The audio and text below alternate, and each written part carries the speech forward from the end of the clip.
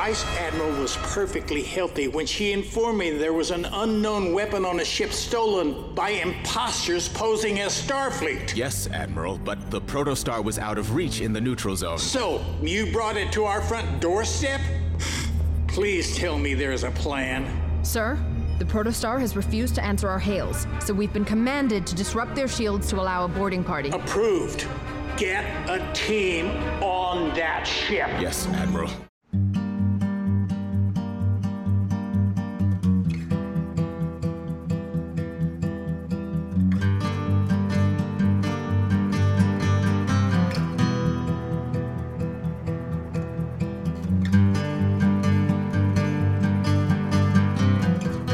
Hello and welcome to Strange New Takes. I'm your host, Notch Koenig, and with me, wiggling our asses and slapping it at the camera are... Adam Bowen. Emily Bowen Marler. And Rudy Baker. Welcome to Strange New Takes. Today we'll be sharing a recap of the Star Trek Prodigy episode, Supernova Part 1.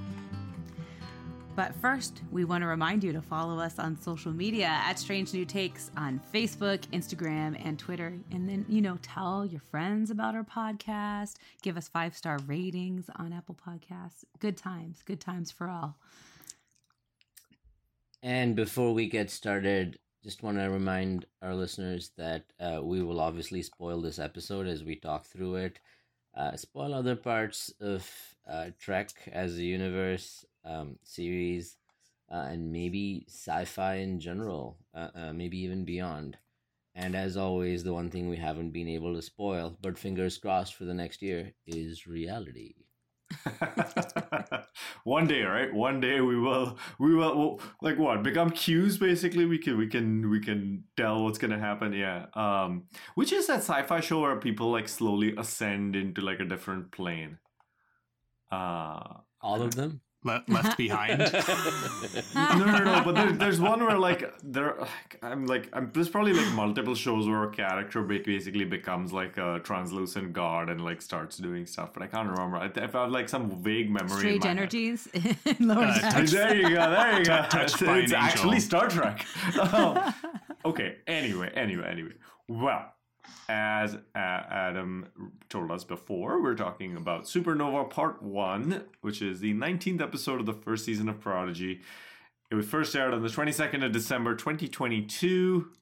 It was written by Aaron McNamara, directed by Andrew L. Schmidt, and the in-universe date is 2384. We always like to start our podcast with our strange new takes. So gang, who's got a strange new take for me? I was trying to think if I had a strange new take for life. And I don't know that I do, other than I still think that 2022 sucks. So I'm glad it's almost over. That's good.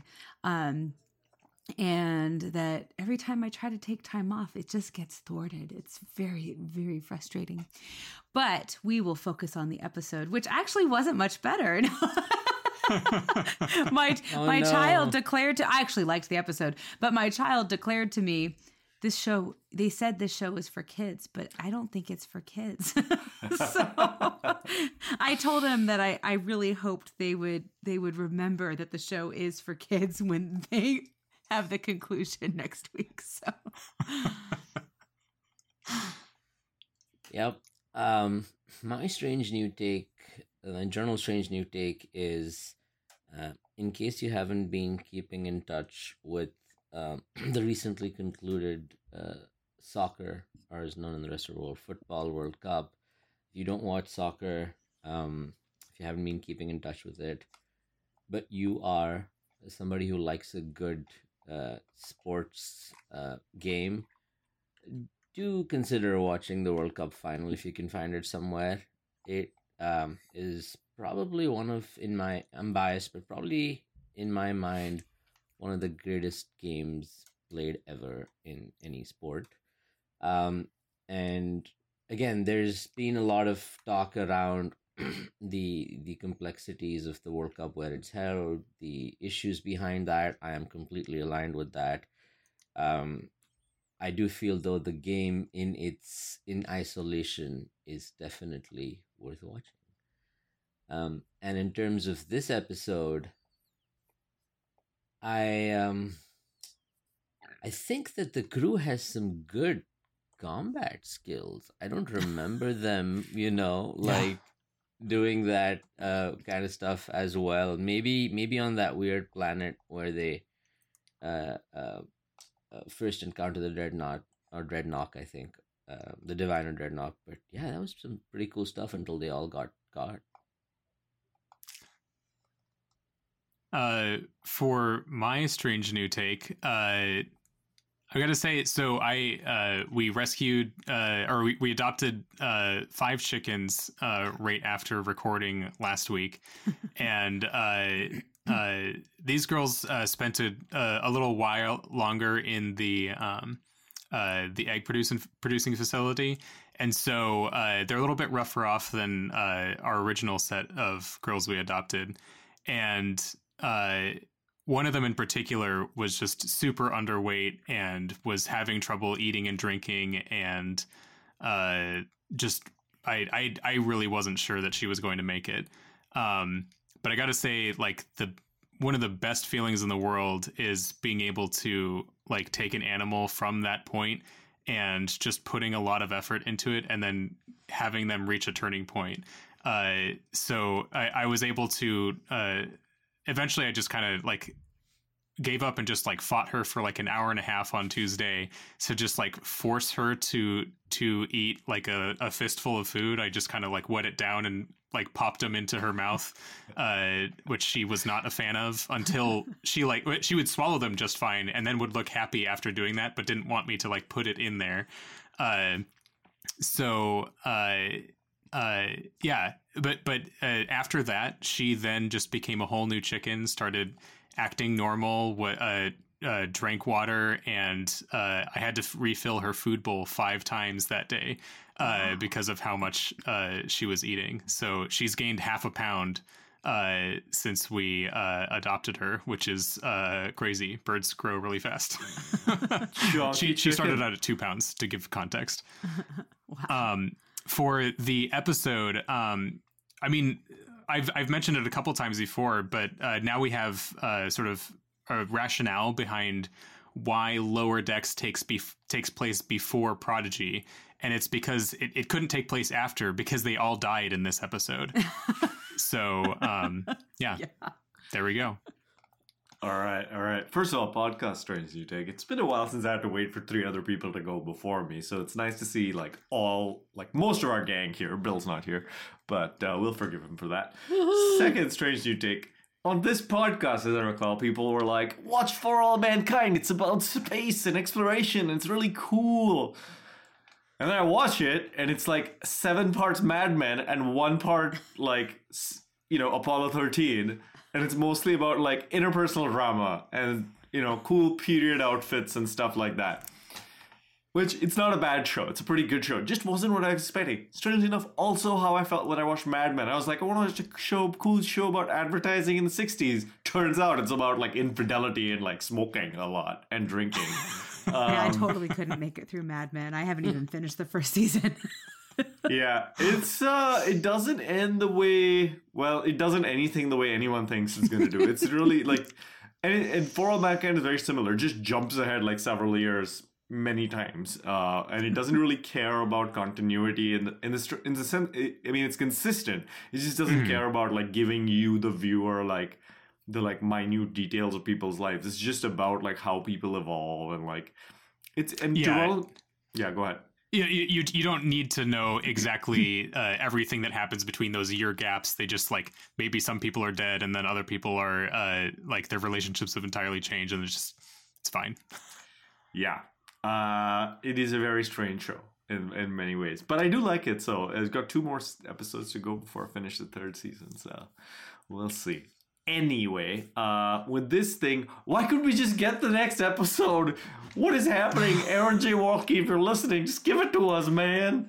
What the hell? Why are we going to wait a week? All I have to say is they better not like have it be a cliffhanger like that at the end of next week's episode. Yeah, it's like they're going back to like the TNG style 2-parter season finale thing, and I just want to know. Also, why is this episode called Supernova? There's no supernova. It's like, Yeah. call it something different, and then the next episode should be Supernova. Unless within like the cloud of Starfleet ships, there's a little Nova class ship that's like got a little cape on it, and that was like the deep cut. But anyway. Yeah, my crackpot theory is still that somehow these kids are going to cause the Hobus supernova and destroy the Romulan Star Empire. I would give Aaron J. Waltke and everybody else on this show a 10 out of 10 if they show us genocide on the Nickelodeon show. My God. So I mean, they're heading in that direction. It's not that fun already, so... Yeah. it is very important that children understand this about the Star Trek universe. And the best way is to take their favorite, like Murph kills billions of Romulans. Can you imagine? Can you imagine? No, I don't think that's gonna happen, Adam. I'm sorry. Anyway, let's go to the episode summary from Memory Alpha. Surrounded by the Federation Armada, the crew attempts to stop their ship from destroying all of Starfleet. This is kind of like the anti-Burnham, right? Like Burnham is the only one who can save all of Starfleet, and Prodigy, the Protostar, is the only ship that can destroy all of Starfleet. So sad. She jumps too far in the future to help. Yeah, that's what's gonna happen. The kids are gonna go to the burn times, and they're gonna. That's what Travis predicts. He thinks there's going to be some sort of time travel that fixes it, or does It something. has to be. There's mean, so many... It's got to be Chakotay. Like Chakotay is going to show up somehow. Oh yeah, that could be. That could be. He steals one of the ships that they like use in the wormhole, and Yeah, and just ends up at exactly the right time. Well, but I could see, like, since he was on the ship that crossed the Ex wormhole, Machina. he might have some coordinates or whatever that they don't have, so he's able to time it better. Or Yeah. okay. Also, Well, I'll go with Deus Ex Chakotay. Deus Ex Chakotay. Yeah, we'll use Chakotay? Captain Chakotay instead of Captain Riker as the solution to the season. Still the best warp phase, the 1 and a 2 and a 3 and whatever he says. I can't remember now. But that was pretty great. Oh, no. That was pretty great. Okay, so we'll get there as such. The end of the episode is probably close to our end of the episode when we'll talk about the two of them together. So, okay, let's start at the beginning. Episode 1 of no, let's not start at the beginning. In the beginning of this episode, we see that our kids are now confronted by the entirety of Starfleet, and not only that, the Starfleet is headed by the Dauntless, where our Andorian in command is talking to Admiral Jellicoe for advice in this situation. So everything's going to go really well. Yeah. Well, and they even say, like, Janeway had told Admiral Jellicoe that there was a weapon on board the ship. Like, he already had information that there was a big weapon. I don't know, but I guess they didn't realize what kind of weapon it was. So I was like, y'all, you need to be proceeding a little more cautiously than you are. But well, and I mean, in this situation, the person in command. I mean, this is the ensign. Sorry. Yeah. Anyway, sorry. That also bugged me that the ensign was the one that basically called the shot there. I was like, they didn't generally let Harry Kim do that. So far as we know, but on the night shift, man, oh man, like that's the reboot. We have a Voyager. It's Voyager : night shift, and then we get to see what happened when everybody was asleep and Harry Kim was in command.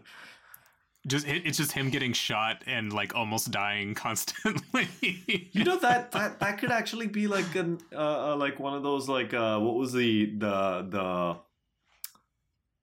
Chief O'Brien comic? It could be a web comic. I have that. Adam Kim in got it. command. Yeah.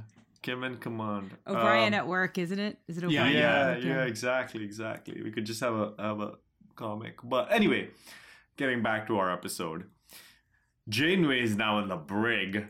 How now she knows what Barris felt like that one time that she dumped him in the brig in that Waterworld episode. 30 days. Also, I thought I haven't had a she'd chance use- to. So sorry to interrupt you, Rudy. Real quick, just hold that thought. I haven't had a chance to listen to your episode that y'all recorded, but I hope y'all talked about the fact that Janeway talks about salamanders in the last episode. We totally we did didn't. not. We totally glossed over it. Let's do it now. After Okay. Rudy makes his great point, we're going to talk about salamanders. Please, Rudy. I'm not gonna talk about salamanders. That's okay. You can make your point though. You can be serious, and It's then we'll get into it. gone. It's gone. It's lost. You spoiled me. You messed It me went up away with at the warp salamander time. stuff. when you reference the greatest episode in Star Trek history, it's difficult to talk about anything else. Janeway references Threshold on screen. That was amazing. The writing stuff on this show needs to be given a raise just for incorporating that into the show. How does that work? How does that work? So kids are like, "Ooh, what's that? Mommy or daddy, can I watch that episode?" And then they show it. Or like, It would be less traumatic than the episode they just watched. Yeah, this is like the first time where they've like hinted at something is like, oh no, you probably shouldn't watch that episode. No, that's a bad one. Kids would probably love it. Yeah, the part where Tom Power starts like peeling off his face. And his tongue comes out. And he's laughing. Yeah. Oh man, and then they have to explain sex at the end. That would be great. I feel like that's a real like good one to watch with your kids. the birds, bees, and salamanders. It's just like that, kids. Yeah. What happens to your parents when they had you was that they went faster than Warp 9 and then ended up on the planet regressing in evolution. That's how babies are made. Crazy. I genuinely did enjoy it though. I feel like also it kind of implies to me that some of these shows might be either like, I don't think they're collaborating maybe in the writer's room in terms of like passing references like that, but like Lower Decks also referenced the salamanders at one point. So I feel like Yeah. there has to be some sort of like, they watch each other's episodes and maybe like it sticks in their head or, I mean, they're just Star Trek fans who love referencing crazy Star Trek stuff. That's probably the most likely explanation. Well, but either way, it's really cool. It's like the whole catchphrase that they were, what the captain's catchphrase is for going to warp. That happened across several series. Yeah. Yeah. I mean, it doesn't seem crazy for there to be sharing at least of like scripts or something, or like talking about ideas. Because they're wanting to rival the Marvel universe. Yeah, there we go. So it's basically Alex Kurtzman comes into the meeting and everyone's like, I wonder what we're going to talk about today. Is it going to be the overarching theme for Star Trek? I wonder what it's going to be. Is it going to be like some sort of massive alien menace? Like, are we going to talk about the Romulans this year? It's like, guys. Threshold. Yeah, salamanders. We need it in every series. Anyway, moving on. I'm sorry, Rudy. I'm never gonna make you forget a serious point again, otherwise we'll go off on a tangent about salamander. Oh, he remembers. Stop. There we go. I remember. So this is the Janeway Briggs scene, right? So I actually thought initially that she will use some kind of like deception or guile or, Janeway mind trick to convince the person to let her out. But I was like, no, it's a kid's show. That's not going to happen. It's going to be do the right thing. And that's what happened. And it was a kid's show for a while and then it wasn't. So, yeah. Although it was interesting because like the way that she convinced the person was them remembering how she lied to a bunch of people. But then she was like, and that's why I like you. But that was the whole. That's why I trust you. That's like that ethics question that whenever you're taking ethics courses and they say, when you talk about whether or not it's ethical to lie, and the example they use is people lying about hiding Jews in their basement or in their attic when the Nazis would come, and and it's like that's like so then it's okay to lie. So maybe they were just trying to find that way to give kids some nuance in their ethical thinking. I just took away that it's great to be lying all the time.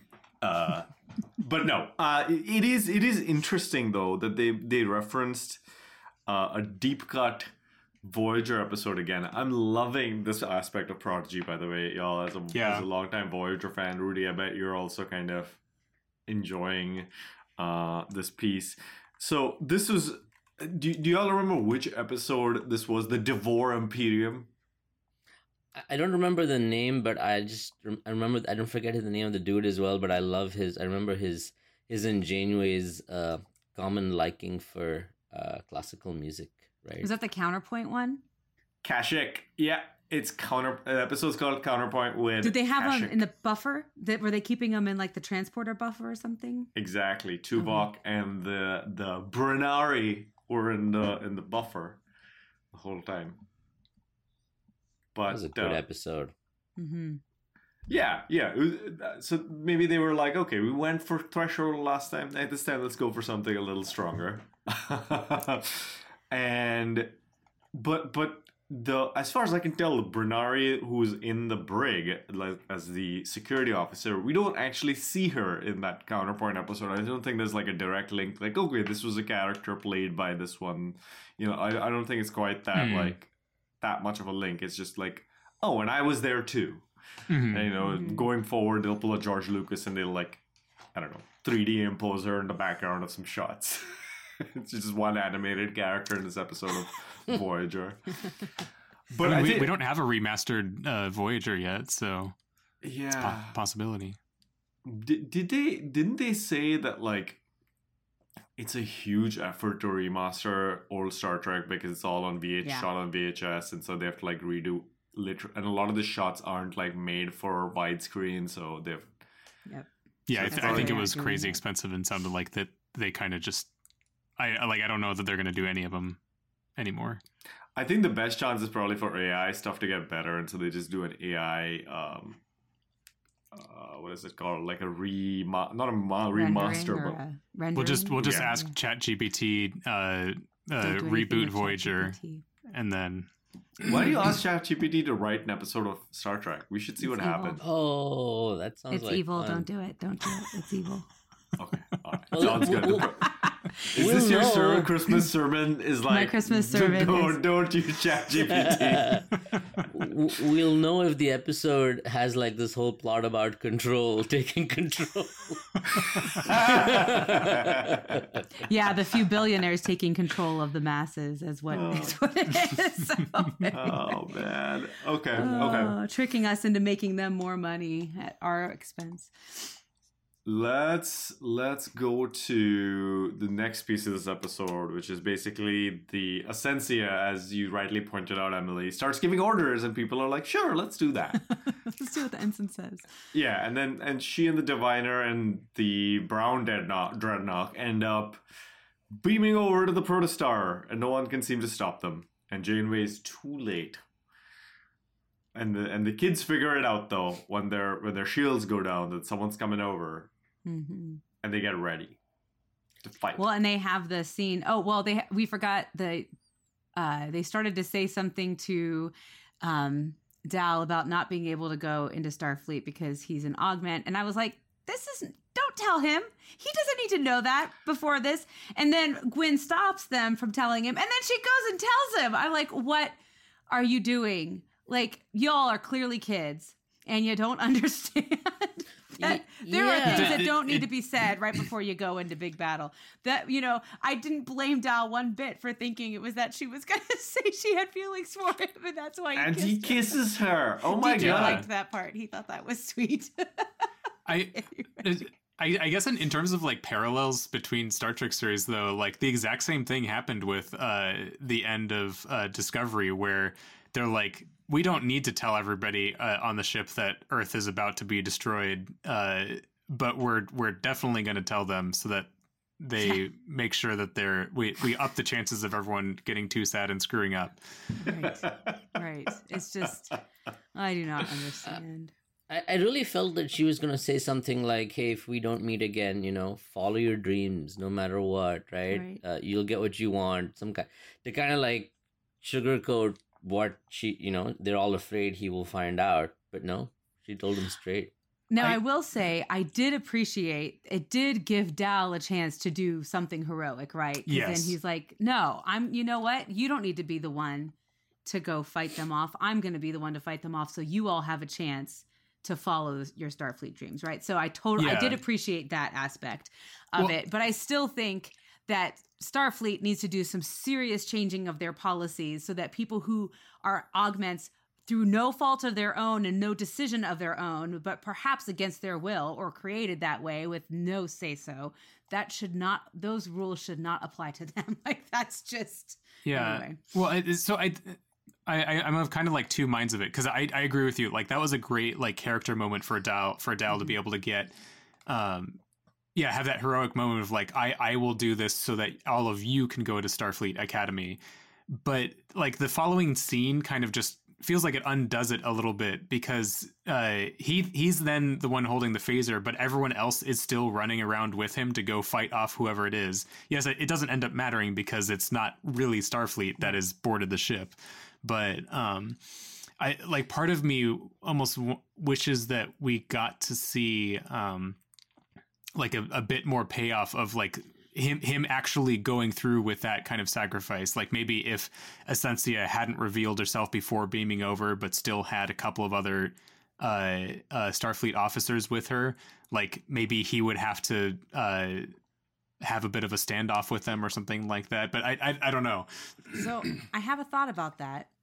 I think maybe the point is that these kids are a team, and there's no way they were going to let one of them make that sacrifice on their own. And so even though Dal was totally willing to go that's a fair point. Fight off Starfleet so that the other kids could have their chance, the kids are like, heck no, we're in this together. Teamwork makes the dream work, right? Yeah. And so probably for brevity, we probably just didn't have that like mini scene. Right. We wanted to show ships slowly blowing each other up for 10 minutes. And really one of the threads that has been woven throughout this entire series is these kids learning how to work together and how to be a team. So I think that's kind of what they were showing in that. Yeah, that's absolutely the case. I also think, I mean, obviously it enables then all the Valnakats to be just by themselves on the bridge, right? While everybody else is doing something else. So it kind of, And what was so interesting about the Valnakat scene was all three of them had different perspectives, and they wouldn't have had different perspectives at the beginning of the series. But because the Diviner kind of had a shift over the arc of the series, whatever her name is, the Vindicator, she definitely was still committed to the goal. And obviously Gwyn was like, there's got to be another way for our world to be saved besides destroying an entire entity that is many worlds, Yeah, and it's interesting because like they've had different amounts of time to think about it, because he was the same age as the Vindicator when he went back. It's just that he went back, was it 14? I forget how many years I think we had a confirmation of what year it was. I've just forgotten it. And so, like they've each had like a different amount of time to think about it. And it's, I mean, since we're already kind of getting close to there, maybe it's worth us just like talking. Emily, you talked about like wondering last week whether there was going to be a redemption arc for the Diviner. I'm curious, like, how do you feel about the resolution, if this is the resolution of his character, where it culminates in that fight scene? I found it. I wasn't really bothered by it, actually, the way they ended up doing it, because they did. I mean, it would have been awfully nice if he had recognized his role as a father earlier in the season when he chose the ship over his daughter, right? Yeah. So, and he still is obviously an enslaver of children, which is really problematic. So it's kind of like, he didn't recognize his shortcomings in that regard. He just recognized his shortcomings as far as being a good father. But I mean, I think it was a nice thing for Gwyn to be able to have that with her father, I think. But yeah, it was just, I wasn't like, I didn't like roll my eyes at it or anything. So it's not clean. I still feel, I think it's a miss, right? Like Adam, when you were saying that he's had more time, to, have perspective and think through things. yeah, enslaving children for a decade plus will do that to you, right?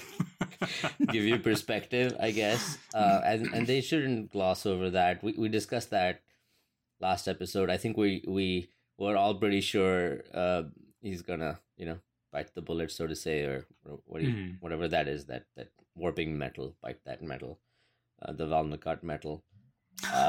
Yeah, they I really hope that they figure out a way to convey that. I think it's already too late, but the enslaving children part, it goes counter to, like, you can't redeem yourself through that. 1, 2, if you do, you have to call it out.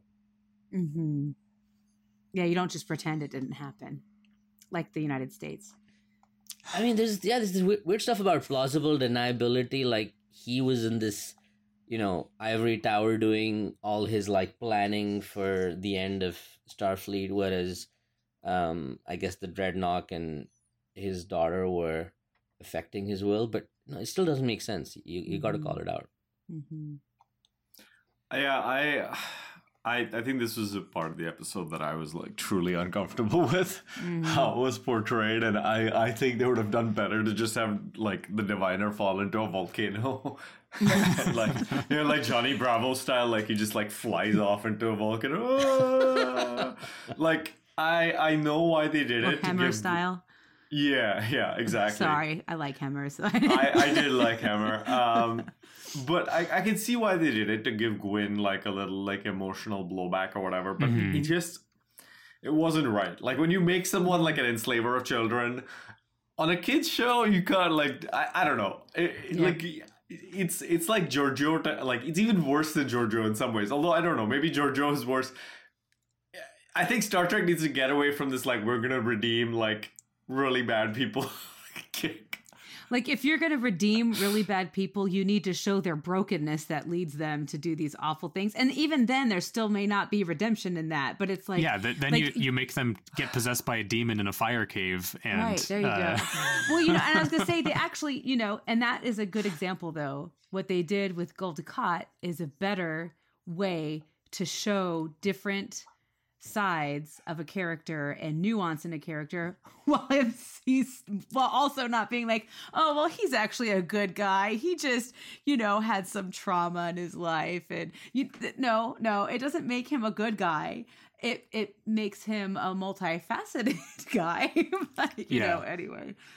Yeah, well, I think we have we've kind of established we're not big fans of this whole diviner thing arc in this episode. But, well, the Vindicator decides to take the ship and decides to start, basically sends out the living construct, and the kids can't stop her. Mm-hmm. And we end up in a... Well, we haven't discussed the fight scene, though, which happens in, like, right before the diviner dying, where Dreadnought basically incapacitates all the kids, and then the kids, like, persevere and find a solution. And what y'all think about that whole thing? I mean, like, this episode, I don't know if y'all felt this, it felt like an hour-long episode, but it was just 30 minutes, and so much happens in it. Yeah. And I think this was part of it, because we got a full, like, they could have ended the episode when the kids are all incapacitated. Like, that would have been a cliffhanger for a two-parter just in itself, but instead they free themselves. Mm-hmm. Actually, go ahead. Sorry, go ahead. No, go ahead. Thank you. I was actually felt that I was surprised that Essentia revealed herself to be the Vindicator as she was beaming away. I was like, oh wow, why does this need 2 parts then? If she's gonna reveal herself, there's like 50 ships out there. There's an admiral who's convinced her security officer to let her out of the brig. Starfleet can figure this stuff out. It's not going to be a problem. So it really starts picking up the pace there. I also feel that the Dreadnought did its homework. Its homework in, like, finding out incapacitation mechanisms for each of the group. That was nice. Like, you had this little... like the gravity mine and... Yeah, the electromagnetic mine as well for Medusa or whatever. Yeah. Mm-hmm. Good phaser corridor fight. Yeah. Which I guess the diviner probably gave her all the information she needed in terms of, like, how to plan through incapacitating each of the kids. Because he's a bad dude Yeah. who enslaves children. But he let Janeway be free, so that she could protect his daughter when he kills a whole bunch of people. Yeah. That was, yeah. Well, y'all talked about that, so I'm not going to go into that part. I had feelings. But anyway. Well, yeah, go ahead. Well, no, I was going to say the kids clearly have learned something over the past the 18 episodes because they know how to fight. They know how to, it was interesting. You said that there was so much packed into this episode, but I also found it interesting how slow paced the ship battle was. Like the way really it was. Yeah. And the way they would go to the living construct and a ship would flash in and then they would show the the phaser fire felt very slow. Anyway, it was just really interesting. So it wasn't overwhelming. Usually the ship battles that we see in Star Trek can almost be a little overwhelming just because there's so many ships and there's things going.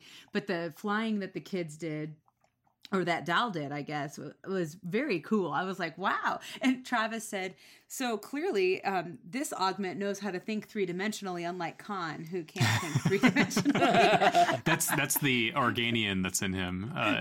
They know about 3 dimensions. I was really impressed with like a lot of the visuals that we got in that scene in terms of like sort of diving in between the cells and whatnot. I thought that was a very clever way to take use of like, this is a very tiny ship that's very maneuverable and whatnot. Touching on the like them getting up after the fight scene, I feel like it is appropriate to have, like, I think part of the purpose of this episode is to show like the scale of like how defeated are these kids. And so I think that's part of why we need to have them like rise up after that fight, is because we get that moment of hope to be like, oh, well, they'll be able to figure out some way to do it. And they even sort of get their chance to sort of argue for this. And it just, it's too big and it can't fix it.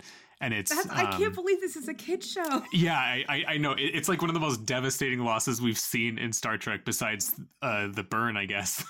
But it's, I mean, similar kind of to, in some ways, like the destruction of Vulcan, where you're just like, oh, wait, no, they really did it.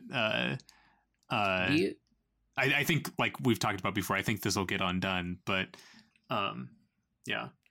Do you guys think that the slow nature of that phaser fire, like literally it just like fires one phaser, one torpedo, and then the switch, the ship switch, is that an indirect way to indicate that, hey, don't worry, there wasn't really any major loss of life? Because at the end you're seeing all these ships floating around, there's like hull breaches and there's like straight up debris, yeah. But obviously no bodies. Kids show still, maybe a little bit.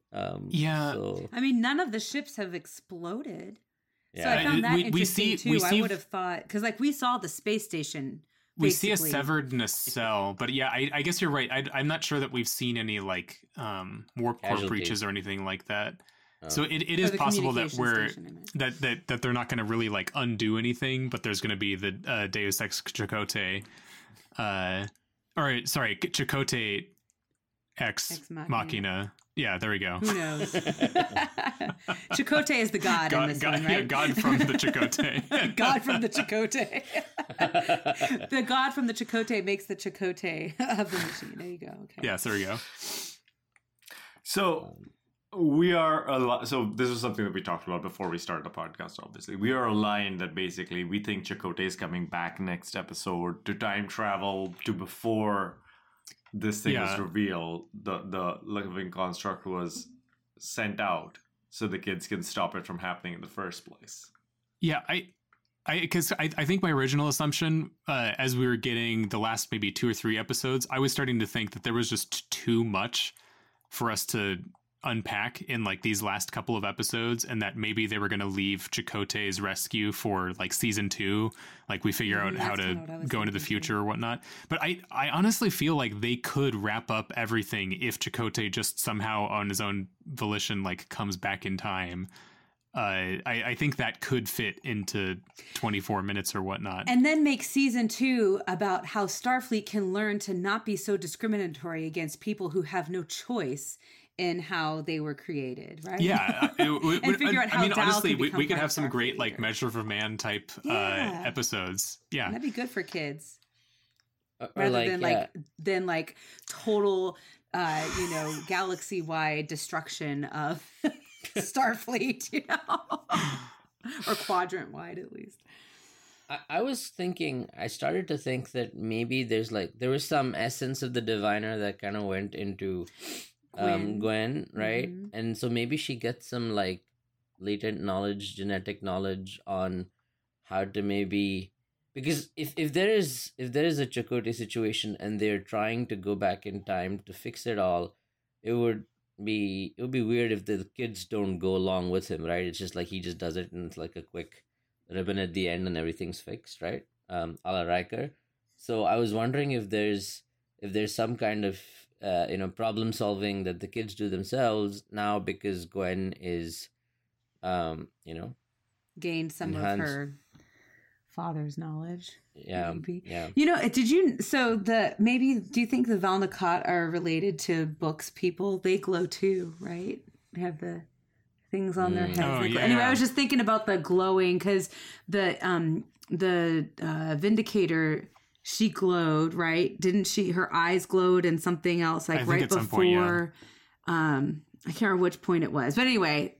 The Yeah. glowing is interesting to me. I don't know what all it means, but There hasn't been any space Hebrew yet, so it's not the same mechanism. I'm interested to see what happens with Gwen's face glowing as well after the diviner Mm-hmm. particularizes, and like, does that mean that she now has some like key memories, or has she Yeah, that's assumed what- his function, or She's going to start enslaving children. Oh no. gosh, she better not. Joking aside, I really did like getting to see that moment where they called her captain. Yes. yes, I've been finally. wanting that since like Yes. episode 2 or something like that. Yes. And, I also really appreciated that Janeway was it Dal that she called captain? But she called one of whoever answered the hail captain on the view screen. And I appreciated that too. Because I'm like, she's taking them seriously and recognizing that they are really trying to do the right thing. And anyway, so I see those little nuggets being something that I want that to be what they glom onto for season 2 and nurture that stuff in the kids rather than the DMA. I know this isn't the DMA, but it kind of feels like the DMA. You know what could happen though? Now you've got me thinking, Emily, if there is a way that Janeway gets incapacitated again, she's still the only one that really knows that the kids mean well and can vouch for them. Do we get into season 2 with a Brig-like situation where the kids are left to themselves trying to convince others? And at the very least, like the Klingons have gotten a message, although maybe it's like relayed from the kids, and so it was just the Klingons convincing each other. But the Ferengi got involved. Some of me feels like there's substantial evidence that the kids are meaning well. That, like, I hope that we don't have to go like all the way through a scene like that, or a season. Yeah. Interesting. One thing that unnerved me, and I almost missed this when you guys mentioned like Essentia was somehow calling all the shots on the Dauntless. I missed that partly because I was always so unnerved by that evil smile that she gave when things went her way across multiple episodes. So I was like, oh no, she's smiling. Can anyone see that? Somebody look at that smile. She's not Ensign, what the hell? Yeah. Why are you making that face? So I will confess again to you guys that I was disappointed that we didn't get the second part of this. It seems like also like who's watching TV between Christmas and New Year's? I guess a lot of people, but still, it's like, come on, y'all. I want this to be over so I can know what happens. Do you all I don't think need this... anything else to make my Christmas feel fraught. Like, Yeah. I want my entertainment to like. That's why we turn to like our cheesy Christmas movies, right? Yeah. So do you think that the season is going to end on a cliffhanger? I hope not. Oh no. I think we've gotten too much cliffhanger already. I feel like they've got to resolve it. I mean, we could, the next episode could just be like, oh, okay, now we're going to show all these other planets getting destroyed too, because they're also going to get the living construct infecting them. But I feel like we're probably not going to just do that. I mean, the It's a kids have tour been... of all the systems with Starfleet destroying itself. Yeah. Well, yeah, that just reminds me. Like, I may have missed. I badly checked a message, so I might have missed 1 second of what we just said. But why the heck did they have to have the ships beaming in and immediately start firing, like turn red and start firing? That was ridiculous. I think that made me more mad than almost anything else. And I liked the episode, but I was like, are you kidding me? Like, you took away any little piece of hope that we maybe had that this wouldn't affect the entire fleet. That's almost like a if this was done in like the best of both worlds style, like that would be the first scene of the next episode. Is we think Yes. all's lost. Like, oh no, it's even worse because but not this show. Not this show that's made for kids. Yeah, like, they yeah. want you to really, like, you think all's lost? No, it's lost even more. What the All heck? right. All right. We're starting to give this episode ratings already, so let's do it formally. Let's give our strange new ratings. Which of you would like to stick your neck out and give Supernova Part 1 a rating? This one's hard. Like, it's good. It brings things together, but then it has these, plot holes as such. So I am going to go with, 8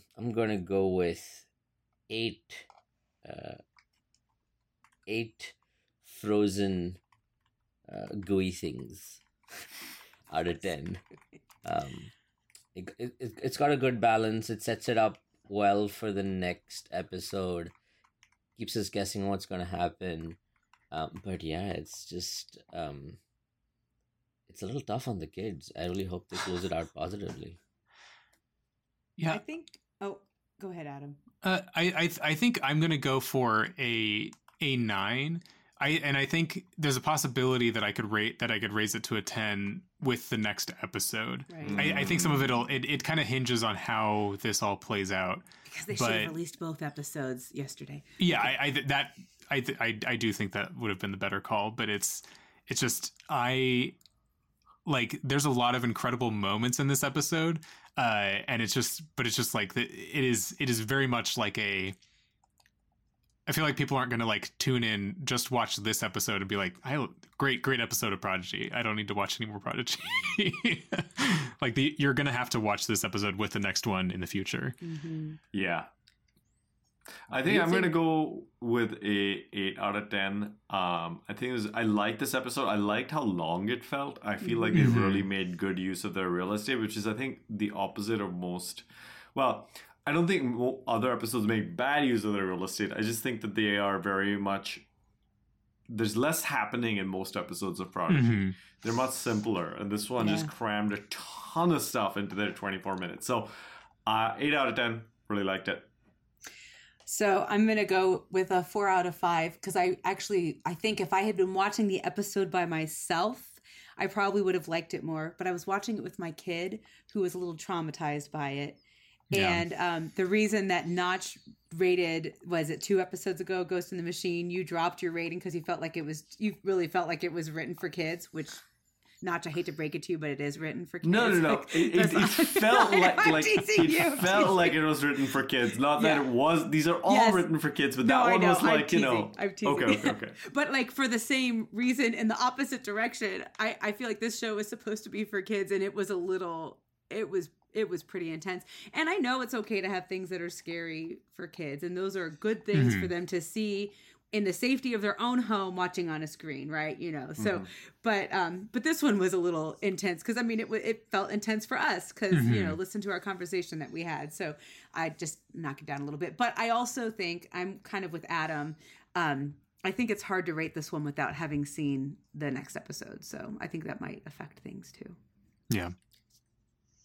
Do you guys think that parents are going to be calling into like a Prodigy helpline or whatever, saying we have to deal with devastated kids who are having nightmares ruined Christmas through Christmas Eve and Christmas morning? They didn't make the show for 4-year-olds, so I confess, I know my kid is probably a little young to be watching Prodigy, but people also take their kids to watch things that they're far too young for. So I figured having my kid watch Prodigy is pretty minor. Yeah, this is probably rated for like 7, is it? 7+ or something. I think that's one of the ratings thresholds. Not this episode. Yeah, this episode is 14. No. All right, you guys. Well, I'm glad we had such a good discussion about this early on a Friday morning. Let's. I'm excited to see what happens next week with the exciting conclusion. So yeah, thanks Emily, thanks Adam, thanks Rudy for joining me to chat about Supernova. Thanks Notch. Hope we can do this again next week. And Bill, whatever you're up to, hope it's a great time. Thanks to you, dear listener, for making time for us in your hectic holiday week. Hope you enjoyed our podcast as reprieve from whatever it is that you're up to. Thank you, Jishnuku, for recording our theme music. We always appreciate hearing you strumming away at the guitar. And special thanks this week to the Diviner for trying to redeem himself. You're still a slave, everybody. We don't redeem you. All right, thanks everyone. See you next week. Goodbye. Bye.